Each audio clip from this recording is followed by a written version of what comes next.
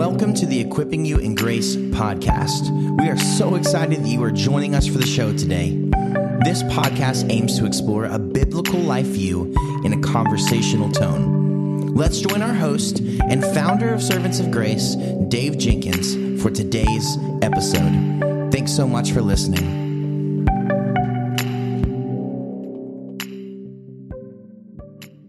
Welcome back to the Equipping You in Grace podcast. My name is Dave, and I'm the host for this podcast. And with me today, I have Christopher Wan. Christopher, welcome to the Equipping You in Grace podcast, sir. Oh, thanks for having me, Dave. Yeah, man. Hey, can you tell us a little bit about yourself, your life, and what you're working on, some of the current ministry projects, and those kind of things? Yeah, Dave. I'm currently speak on this issue of sexuality. I have a new book coming out, but I also teach at Moody Bible Institute right now in Chicago. Oh, wonderful, wonderful. I really have enjoyed this book that we're going to talk about today, and I've enjoyed being able to follow you on Twitter for probably a couple of years. I think we connected through one of my articles on Covenant Eyes or something like that a while ago. So, yeah, that was really encouraging that you shared that. So thank you, brother. Yeah, great. Can you tell us a little bit about this new work, Holy Sexuality and the Gospel, Sex, Desires, and Relationships Shaped by God's Grand Story, why you wrote it, and how you hope it'll be received? Yeah, actually, this new book is flowing out of my first book that I wrote. It was actually a book that I wrote with my mother out of far country, and it's just, as the subtitle is, A Gay Shun's Journey to God, A Broken Mother's Search for Hope. It's really just a memoir telling about my journey of faith, my mother's journey of faith, and how it really started with me coming out of the closet to my parents, and through that crisis, none of us were Christian, but my mother comes to faith, my father comes to faith, and just through God's miraculous patience and grace, drawing me to himself over time and over to prison. I mean, I was a mess in drugs, drug dealing, and my mom was just praying for me the whole time. But in the memoir, I wrote one chapter toward the end and I called it Holy Sexuality, and it was me thinking about what is God's standard.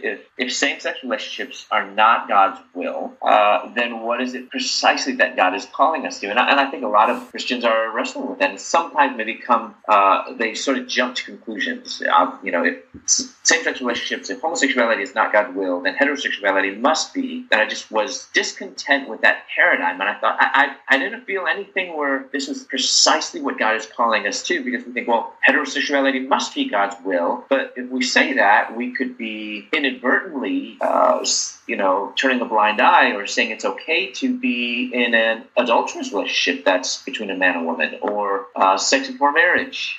So heterosexuality is not precise enough. And so that's why I came up with this concept that I called holy sexuality, which is chastity and singleness and faithfulness in marriage. But I only just briefly introduced that concept, and I knew I really needed to flesh that out. So this is what this next book is.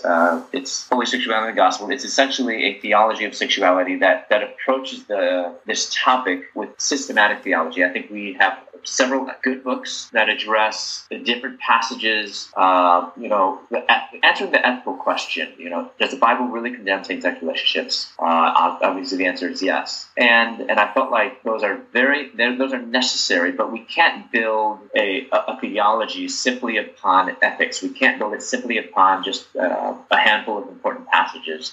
So that's where I came in and said, approaching it from systematic theology, especially my first few chapters, I say we touch on theological anthropology, specifically the image of God and the doctrine of sin, and how that needs to be our foundation, because we really can't understand human sexuality until we begin and start with theological anthropology. So that's kind of why I wrote it, how this book grew out of that desire to flesh out the concept of holy sexuality. Yeah, definitely. I thought it was really a good book, very personal, very real. You're relatable, but you're also very theologically solid. So I really, really appreciated reading that, your work. You just touched on theological anthropology. Can you explain to us, our listeners, what that term means and why a wrong understanding of theological anthropology has devastating consequences on our understanding of Christian doctrine? Yeah, well, so anthropology is simply the study of humanity, and that discipline is usually grounded in a more of a very humanist, atheistic approach to humanity. So it's just kind of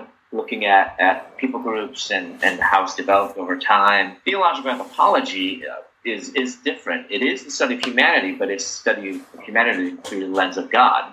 If God is our creator, well, he's the one that knows us best. And so theological anthropology is just study of humanity, who we are as human beings, through the lens of God, the lens of God's word. And why that is important when it comes to sexuality is because there has been this conflation between sexuality and who we are, our identity, our personhood, our ontology. And because of that confusion, at least for me, to begin talks about morality, I think were a few steps ahead, and I needed to back up first to get right, or at least correct my misunderstanding of who I was. As a gay man, everything about me was gay. That term, I am gay, meant that is who I am, not what I felt, not what I did, not how I was. So often I say that, being gay, or this concept of having same-sex attractions, or what people, talk about sexual orientation, and I don't like that term, but this reality is not, sexuality is not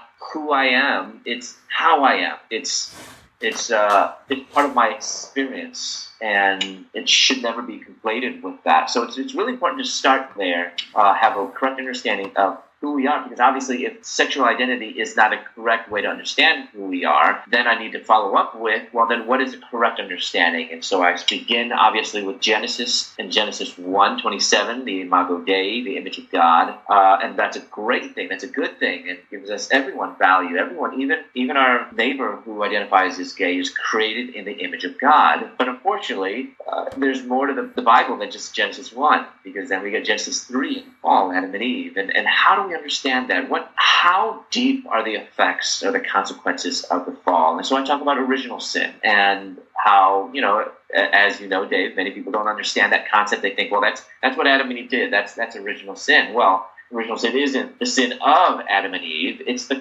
consequence that flows from that. And so as, someone who's reformed, we know the pervasion of the reality of that sin. It's not just something, well, you're not so bad, or it's pervasive. So realizing that it's not only guilt, but it's a distortion of the image, and hence then necessary to where we come to the coming of Christ, who comes as the perfect image of God, and through being our faith in Christ and through God's grace, that image is now being slowly restored. And so that it's starting at theological anthropology is so important, and for us to understand the arc of God's grand redemptive story. And so starting there is so key when we're trying to understand sexuality, and actually, I believe, any aspect of being human. Yeah, absolutely. I mean, how else can a person that, I'm somebody that came out of an addiction to pornography, and, have to start with understanding God. God is the one that created us in his image and likeness. If you don't understand that, I mean, you can't understand that there's a difference between a man and a woman, and God made that difference. So you have to start with God and who he is and what he's like. Right. And,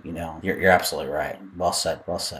You shared a little bit about, in the introduction, about your journey to faith in Christ. What does your growth in Christ look like, as you've come to grow? You're a professor now, and those kind of been a professor a long time. What does that look like for you? Well, I mean, I think initially it's really interesting because my journey is so different. I knew nothing about Christ, and the really coming to Christ and then being introduced to the evangelical world, I didn't have the solid kind of faith upbringing with parents and teaching me God's word. But sometimes there can be baggage as well, where I think, why are we doing things this way? I feel like this just not grounded back in Scripture. But so it was kind of culture shock sometimes when I came to faith, and even when I started at Moody, I loved that school. But it was also a culture shock going from a secular Big Ten state school to then Moody Bible Institute, a smaller Christian school.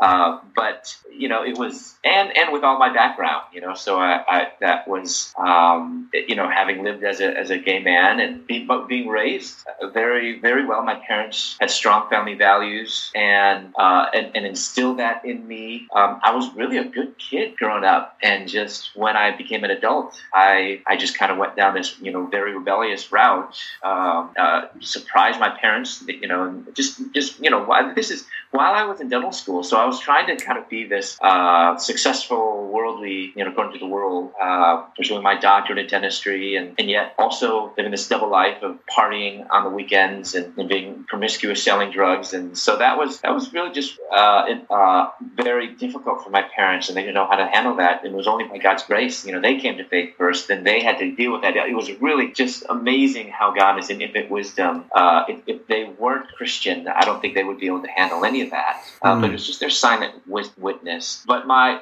think, so after coming to faith, my growth, I think, stems a lot of just from that experience of understanding how to take my past and learning and growing from that, and how God miraculously saved my mind. I mean, with all the drugs that I did, I really shouldn't be able to think straight and be able to write any book. But I realized that God, in His sovereignty, allowed, because I know I have friends who did as much drugs as I did.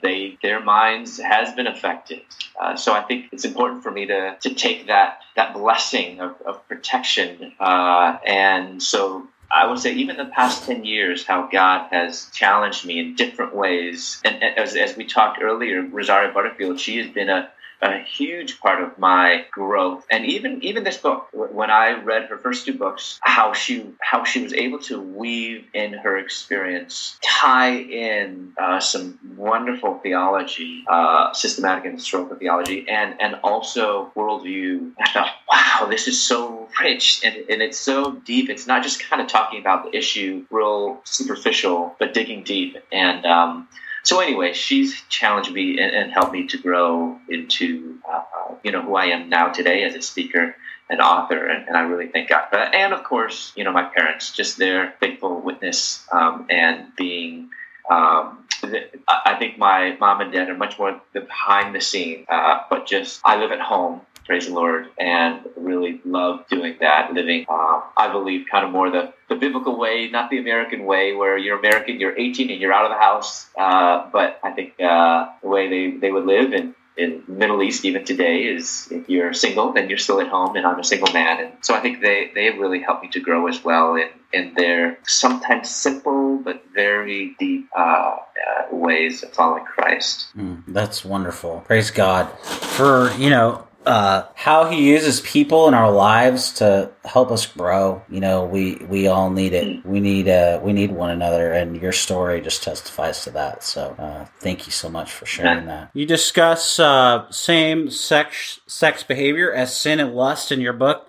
I think that's just absolutely essential. But I also noticed that in the book, you stay very close to the scriptures, which I very much appreciate. So the question is, what concerns you most about those on the other side of this issue who don't stick close to the scriptures on these matters? It's interesting, because I think the really interesting thing is, I think people on the other side would almost argue, because, we are trying to stay close to the Bible, which I think is the scary part too. It's kind of being deceived in a sense, thinking that how one can be faithful to the text when they're not. So, for example, I spent a whole chapter going through Matthew Vines, and not all of it because there's so much, but I just begin where he began. And I talk about where in the Gospel of Matthew, and Jesus talks about you will know a tree by its fruit, good fruit or bad fruit. And Matthew Vines, who is a gay-affirming Christian, and wrote a book defending his view, which was really nothing new. And even people said, this is it's readable, but it's academic. I would say he it's readable. I think for a young man, he's gifted at communicating, but I would definitely not call it academic.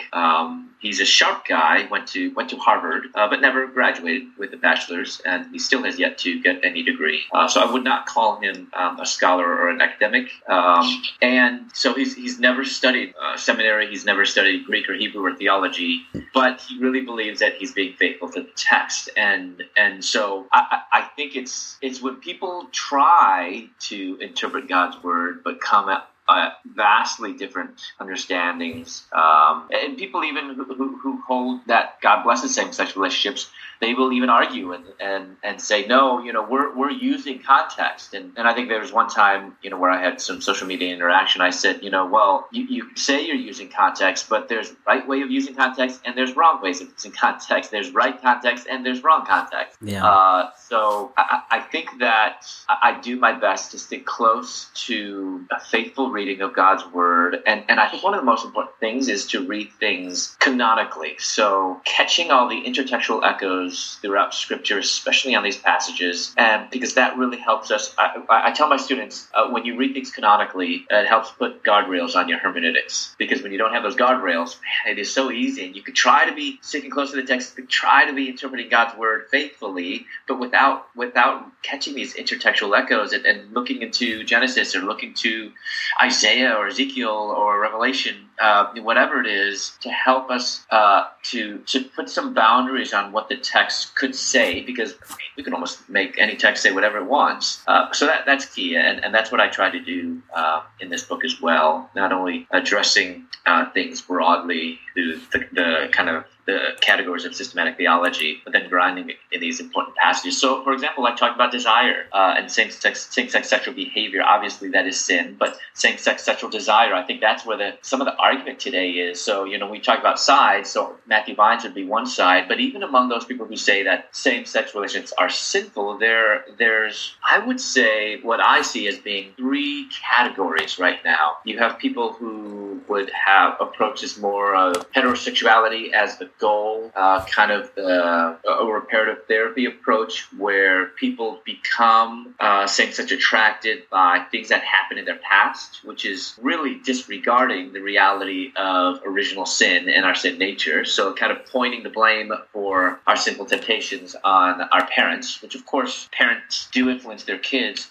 but they are not the cause for original sin, or they're not the cause for a child's sinful temptations. It's their sin nature. But another side would be people who kind of approach it as saying, well, my same-sex attractions, the only aspect that's bad is just the sexual part, so the sexual behavior and the sexual desires. But all the other desires are actually good or even sanctifiable, someone will say. And I completely disagree with that, and I kind of break that down and talking about the desires. Yes, the sexual desires, same-sex sexual desires are sinful, but we can't then lump everything else as not just non-sexual and they're okay. And so I break that down and talk about same-sex romantic desires.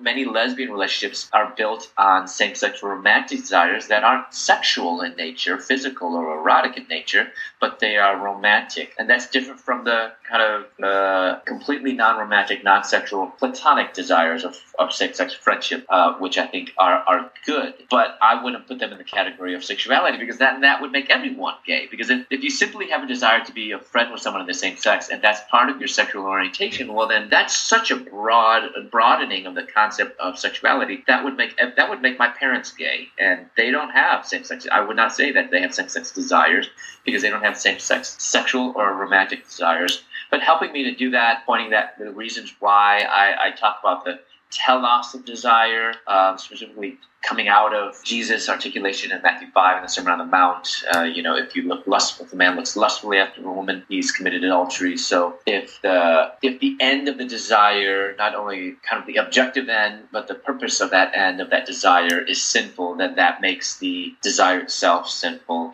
So I think it was just, I knew I needed to, if I'm going to assert something, that I needed to kind of ground it closely to the text as well. Yeah. I appreciate the answer that you've given, because as you're talking, I'm just thinking as well, behind the positions that people have are preconceived ideas, as we know. Everybody has an authority. We all have an authority, whether that's our opinions or actually fact, my wife, I use this example, many, many times. My wife is a subject matter expert in pretty much not all things IT, but, IT related. But she doesn't have a master's degree, but she is a IT manager. So she is considered an expert, a subject matter expert. Somebody like myself and you, that have been to seminary and teach, people consider us experts, but we know that, we're not like the be all end all. We're not Tom Schreiner, okay? We're not like Stephen Wellham or, we know better than that, because we know that even within just knowing things, there's, at the PhD level, there's the very fine level of knowledge. So we know like some, but we don't know like the whole thing. And right. Some of these people that come to, you just use Matthew Vines as an example. He means well, I'm sure, and he understands things. We want to give a large benefit of the doubt, and that's good. But when we come to the Bible, we don't come to Matthew Vine's word. We don't come to Dave Jenkins' word. We don't come to Christopher Wan's word. We come to the Word of God. And as Christians, we've always believed that it's the inspired, inerrant, sufficient, clear, and authoritative word. And so just going back to that and staying close to the Scriptures, that is the issue, I think, when it comes to this. Are we gonna have the right view of things? It goes back to our view of the Bible, in other words, and that impacts how we, interpret. And as you know, I'm telling professor of Scripture. So yeah, that's what I think about that. You're absolutely right. Also, yeah. I'm just adding to what you're saying. So. In your book, you give a biblical theology of singleness, which, that is just so fantastic. I just love that part of the book. I think that that's so neglected, as you know, and it's just so helpful. I think people are really going to be helped by that a lot. Christians talk about marriage. There's a marriage book coming out like all the time. And never hardly any on singleness. Right. I see one by Sam Alberry coming out soon here. Yes. But they forget that not everybody is in the church is married. So I just really appreciate that. So how can the local church do better at teaching and supporting singles in our congregation? Yeah, I think it's starting with our actions need to flow from knowledge. So our good actions need to flow from good knowledge. I think our what we generally want to do, just our human nature, is we see a problem, we want to fix it. But sometimes our fix might not be the correct fix, or it might not be coming at it from the correct approach. And that's so applicable, especially when it comes to ministry. So, and people might ask, why are you putting 2 chapters? Because I actually put 2 chapters of marriage, 2 chapters on singleness in this book on sexuality. And people can say, well, I can understand marriage. This is on sexuality. Of course, you're going to talk about marriage, but it's a little different maybe than different approach, because I'm kind of critiquing, in a sense, the evangelical approach or understanding of marriage, where we've almost elevated marriage, I believe, higher than what it ought to be. I'm not saying that we need to lower it. I'm just saying sometimes we view it as the end-all, be-all, and that's difficult for people who are single. And why I'm talking about singleness is because it's difficult for those of us individuals who have same-sex attractions, who many of us are not married. And not all, because God's still. I'm open to getting married. I don't believe, and this is why I choose not to use the word celibacy, because I don't. First of all, celibacy is not it is not a word we find in Scripture. I'm not fully convinced that the Bible even teaches that there is a specific vocation of celibacy. People go to 1 Corinthians 7 and what Paul is talking about there, kaleo, in the middle of chapter 7, is not talking about a call to singleness. He's talking about the call of salvation, that whatever condition you find yourself in, whether you're single-free, whether you're born or married, that what's more important than whatever the condition you are in is that you are called to Christ. So this issue of singleness is very pertinent to the issue of sexuality. I don't think we're ready to address this issue of sexuality in same-sex attractions until we first redeem biblical singleness.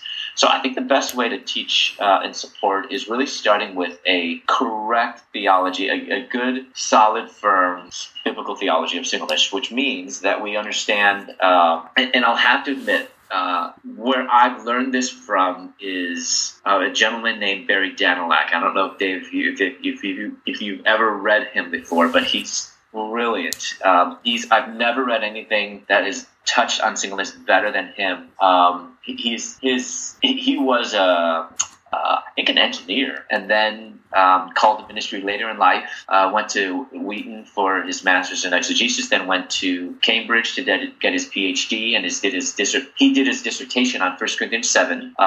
So Redeeming Singleness is the name of his book, put out by Crossway. John Piper wrote the foreword.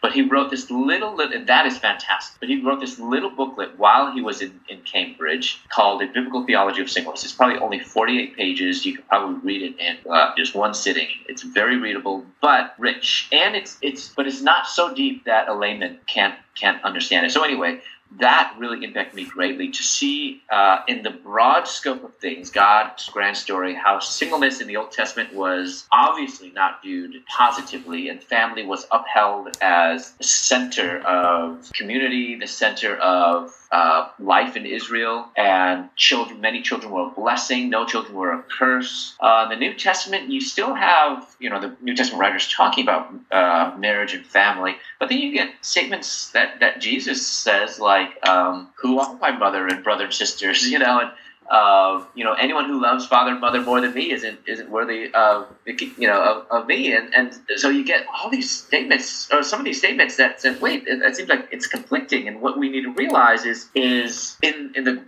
broad scope of things is that God is calling us. He establishes family, the nuclear family, bound by blood, and then in the coming of the new covenant, he shows that this is really just a reflection of the real eternal family, which is the local church, not bound by physical blood, but is bound by the blood of Christ. And so that has great implications for the single man. And it's also looking at Isaiah, when Isaiah is talking about the eunuch, that he's going to give the eunuchs who obey his commands and obey the Sabbaths, will give them a name better than sons and daughters. And what in the world can be better than sons and daughters when you're Jewish? Well, nothing at that moment, until the coming of Christ, who shows that Christ, who was a single man, Paul, who was a single man, had many children, not physical children, but spiritual children. And something that Barry Danilak says really blew my mind. And he said, people of the Old Covenant grew by procreation,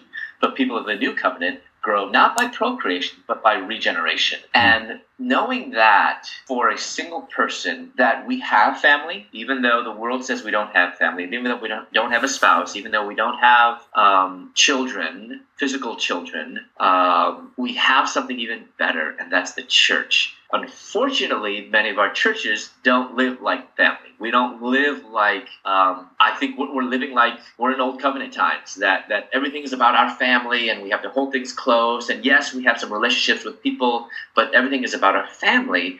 And we forget about, no, we're people of the New Covenant. And that means so many things, but one of those things when it comes to relationships is that the real eternal family, the real eternal relationships that we have, that the only ones that will last are the relationships that we have with our brothers and sisters in Christ. And I think that is those type of relationships that we have in the body of Christ, in our local churches. Those should be the ones that are primary, and almost everything else is secondary. So when we understand that correctly, and so I have a chapter in my book, not called Spiritual Friendship, but called Spiritual Family, because I think that we really don't have the New Testament talking almost anything about friendship in the whole Bible. Very, very, very little, and I think that's for a reason. Because I'm not saying we shouldn't have friends. That's obviously not what I'm saying. But the theological concept that the Bible is really pushing and helping us to give us framework for is the family. We are all brothers and sisters in Christ. You can't almost get through a chapter in the New Testament without talking about mentioning, brother or sister. Even 1 Corinthians 7, that is often used in marriage vows or marriage ceremonies, etc., which I think is wonderful. Yes, a husband is to love his wife, be patient and kind, etc. But the context of what Paul is talking about there is not between a husband and wife. It's actually in the body of Christ, in the family of God. So anyway, understanding that will hugely, I think, reshape the way that we minister to singles in our congregations, because a single person is not just an individual. It's not even just a friend. That's my brother. That's my sister. And to be able to, kind of like Rosaria talks about in her book, The Gospel Comes with a House Key, that what more powerful way to express that in a tangible way that when you have a single friend that you've not only invited to your family, to give them a house key and say, come anytime, that my house is your house. You are part of our true family. So anyway, that I think starting with a correct understanding of singleness, a true biblical and theological framework for singleness is the best way that to propel us into ministering to singles among us, not singles, but those who have same-sex attractions. Yeah, we got to do a better job of just caring for one another, seeing each other as we are in Christ, which you just said so well.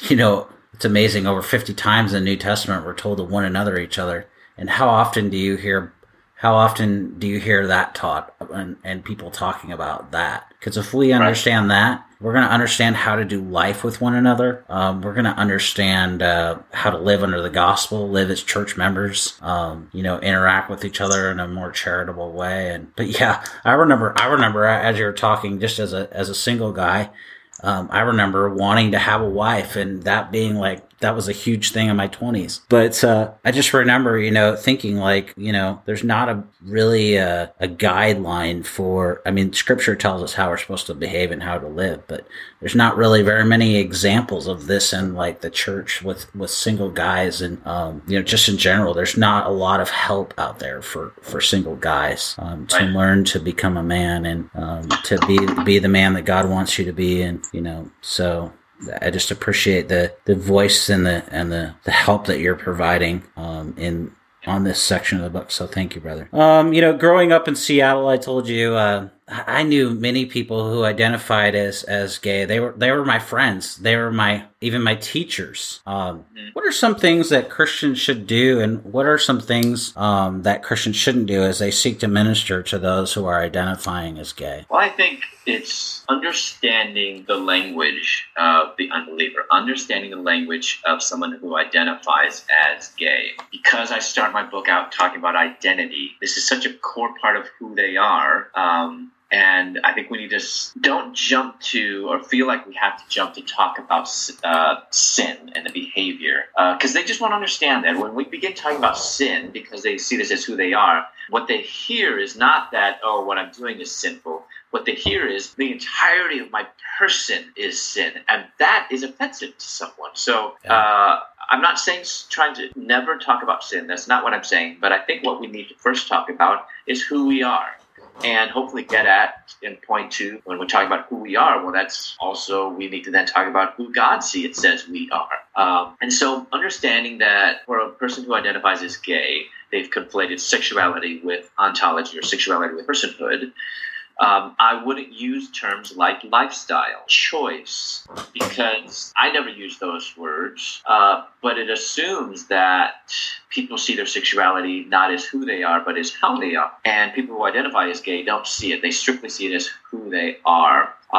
There's a phrase also that Christians love, but non-Christians hate, and it's love the sin or hate the sin. I often tell people, say, do it, but don't say it. And I think that I often see people making that mistake. And even when you're talking about sexuality with your gay friend, don't feel like you have to answer every question that they ask, because sometimes the question that they're asking, first of all, isn't framed right, or they're not asking the right question. I look at the example of Jesus throughout the Gospels. He did not answer every question. Well, often he would answer with a different question or answer with a question. And because when people ask a question, they're trying to put an emphasis on what isn't the most important things. Like, for example, they will ask, do you think this is sin? Well, convincing people that this is sin is not the most important thing. The most important thing is for them to first know who God is, know who they are, and know who Christ is, and put their faith in him. Because it's only through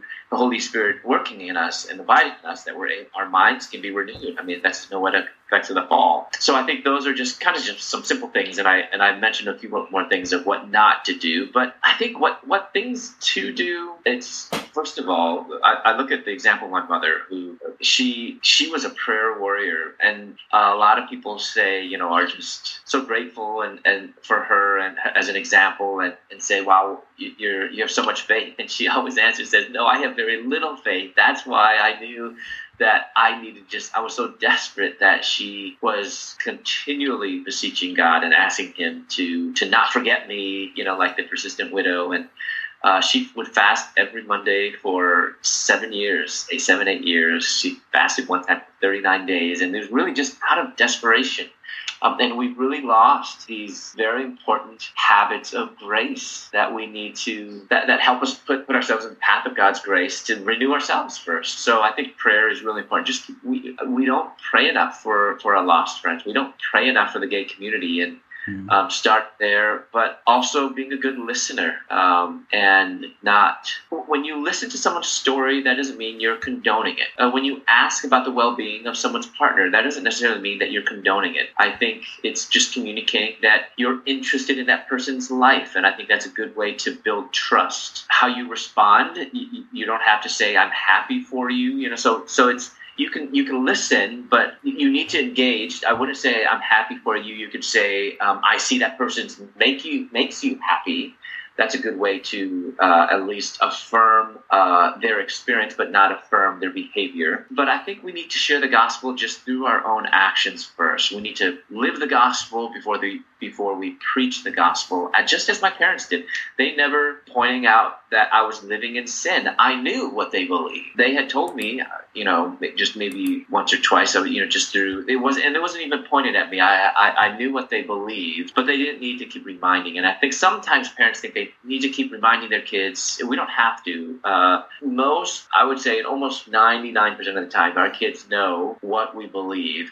But what they doubt is that we love them, because the world says that Christian parents don't love their gay children. So I think it's really showing and reflecting Christ, as I saw in my parents. I tell parents that they need to really practice the spiritual gift of waiting. It's God who changes a heart. And our job is not to be passive or inactive or apathetic, but really sensitive to the Holy Spirit's leading. But it needs to be the Holy Spirit who leads and goes before us first, but us to then be obedient to that. And sometimes it's that silent witness, just as Pastor Ken Smith, Rosario Butterfield. He never really preached the gospel, but she saw the gospel. She saw God's word lived out and the faithfulness of that gospel witness. So many times people say, well, I don't know if I'm doing enough. And it's like, well, how do you measure enough? We often measure it by our human standards, but God works in his way. If we are very sensitive to the Holy Spirit and being renewed in God's grace every moment, and really focusing on our own daily union with Christ, I think that will really compel us in the right way of how we need to be responding, and sometimes how we just need to be waiting. I think that your counsel there is just so right. So right. I can tell you, I had many people come up to me and just want to talk, and then they would ask, like, why do you think the way that you do? Why? Because they see how I'm living and how I interact with other people, and I think the other thing, just to add to what you said, is when that opportunity comes, don't use that as the platform just to start preaching, Right. So they've opened up, they see that your life is different. Okay. So they know that there's something different about you, and you're living for Christ, and you're standing on his word and on the grace of God and everything. So now you need to make sure that you're listening to what they're saying and ask lots of questions. Just ask lots of questions. We as Christians, I've been a Christian my whole life. Rosaria says, you were the kind of Christian growing up in the church that I would have been intimidated and scared by. And I'm like, get out of here. Like, no way. Because I was totally the opposite. In high school, I was the guy that went around to everybody and just try to get to know everybody. And, I had a Bible with me, but I wasn't like, well, maybe a little bit. Maybe a little bit that way. But, now I'm just like, whatever, But yeah, that's what we have to do. We just have to listen and we have to ask questions. And that'll provide plenty of opportunity as you get into people's lives. We need to use good social skills. We don't do that well as Christians. And, the Bible has much to say about that too, about our communication. So yeah, you're absolutely right. I just love that. Thank you so much. How should the local church reach out to those who have same-sex attraction? Well, I think it's realizing that it's not an issue out there, but we have faithful Christians who are wrestling with their sin nature. Of course, that shouldn't surprise us because everyone's wrestling with their sin nature in the body of Christ, and not be surprised that it is in our church. And unfortunately, many of them feel like they can't share with someone. So I think it's just a simple fact of knowing again, I'm going back to kind of how we started this podcast on theological anthropology. If we start there, knowing it's sin that's the problem, it's our sin nature, original sin, and flows from that is actual sin and indwelling sin, then we know that this one particular expression of one's sin nature, though maybe a little different, or maybe a lot different from someone else's, at the core, at the root, the issue is sin. And then that makes it no different than other sins. And that there's just there's a democratization that happens when we consider sin, that I can't look at someone else who's struggling with some other sin as, a person who has three heads. It's just, yes, that sin expression might look differently than mine, but I know at the end of the day, the problem is sin, and Christ is the answer. So starting there with good theological anthropology helps us then to better understand and walk alongside my sister and brother who is same-sex attraction. So I think that's important. But being able to, I think we need to get out of this expert mentality that I can only help someone who has same-sex attractions if I have same-sex attractions myself. Because oftentimes I hear people that say, well, can you meet with this guy? He just shared with me he had same-sex attractions, but I don't know what to do because I don't have same-sex attractions myself. And I said, well, do you know Christ? Have you struggled with sin before? Have you been victorious over sin? And he's like, well, yeah. And I said, well, you should be able to help another sinner. So, because why is it, or since when do we have to know everything about a specific sin struggle or struggle with that sin ourselves to help another one with that sin struggle? Like I say in my book, do we have to shoot up with heroin to help a heroin addict? Does a person have to look at pornography to help another person has a pornography addiction? Does a man have to cheat on his wife to help someone caught in adultery? And I would argue and say no. If you are a follower of Christ, if you have experienced the grace of God, if you know your sin, the depravity of your own sin, and if you had even some victory over your sin, you should be able to. You should be able to help another believer who's wrestling with sin. Because what a person needs most is not an expert. What they do need is a friend, another brother in the Lord, another sister in the Lord, really just to walk alongside them. Because sometimes we don't have to give them all the answers. I mean, we look at Job and all his friends. They were doing fine when they were silent. They didn't say anything for 7 days. It wasn't until they opened their mouth, that's when all the trouble, began coming. And sometimes just being that friend, just being present, being able to walk with them, and simply sometimes just praying with someone, crying with them can be a huge burden off of someone's shoulder. And I think that can be really meaningful and helpful. Also helping them to realize that their identity needs to be in Christ. Again, kind of going back, I guess I keep going back to this theological anthropology, hopefully for your listeners to hear how important this is, because people who have same-sex attractions hear the world telling them, this is who you are, but we so clearly see that who we are is not bound up in what we feel or do, but our identity, everything that we are, is bound up in Christ. And that's, sometimes people say, well, identity in Christ is a modern concept. And I said, well, not really. I mean, union with Christ has been talked about for, theologians have been talking about that forever, in Christ, over and over in him throughout the New Testament. So that's what we're talking about when we're talking about the identity in Christ. It's union with Christ that is key, that needs to be reminded of by everyone, not just those who have same-sex attractions. You said it so well there, brother.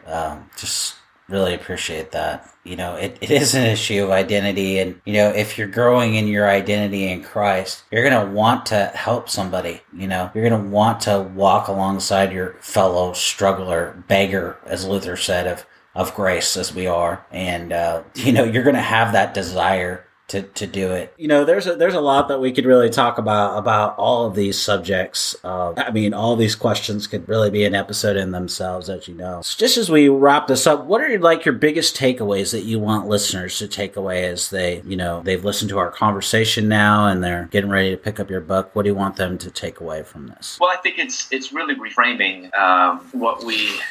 And when I say reframe, I'm not trying to come up with anything new. It's actually kind of correctly framing. So it's not reframing, but correctly framing this conversation through the lens of Scripture, through the clear categories of theology, which is, theology is not something just reserved for people who sit around, in seminaries and libraries, but it's simply knowledge of God.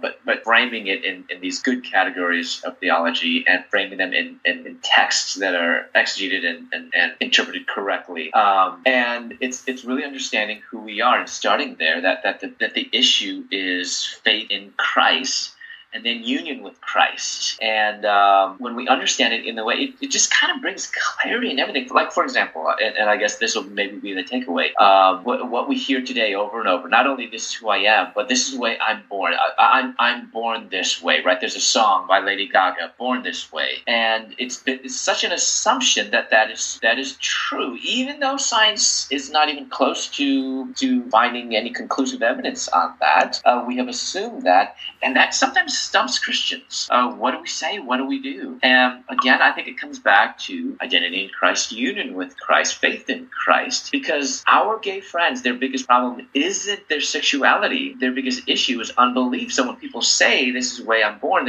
I'm born this way, well, we need to realize what Christ says in John chapter 3 of his gospel, that even though we think we're born a certain way, even though people think they're born gay, the Gospel of John, Jesus says you must be born again. So whether you think you're born a porn addict, whether you don't think you're born a liar or a cheater, or whether you think you're born gay, you must be born again. You must be born from above. This is a work that we can't do on our own. It is rebirth, spiritual rebirth, and nothing is more gospel-centered than that. So as we think about our gay friend, we need to remember that it's not fixing them up and cleaning them up or turning them straight or whatever it is that is of most importance.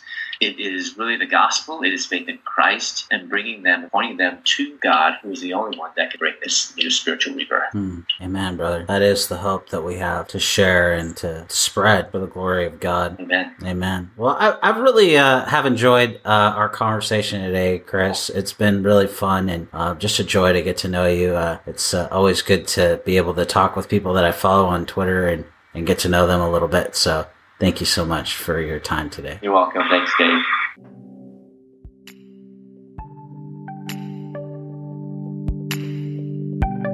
Thank you so much for listening.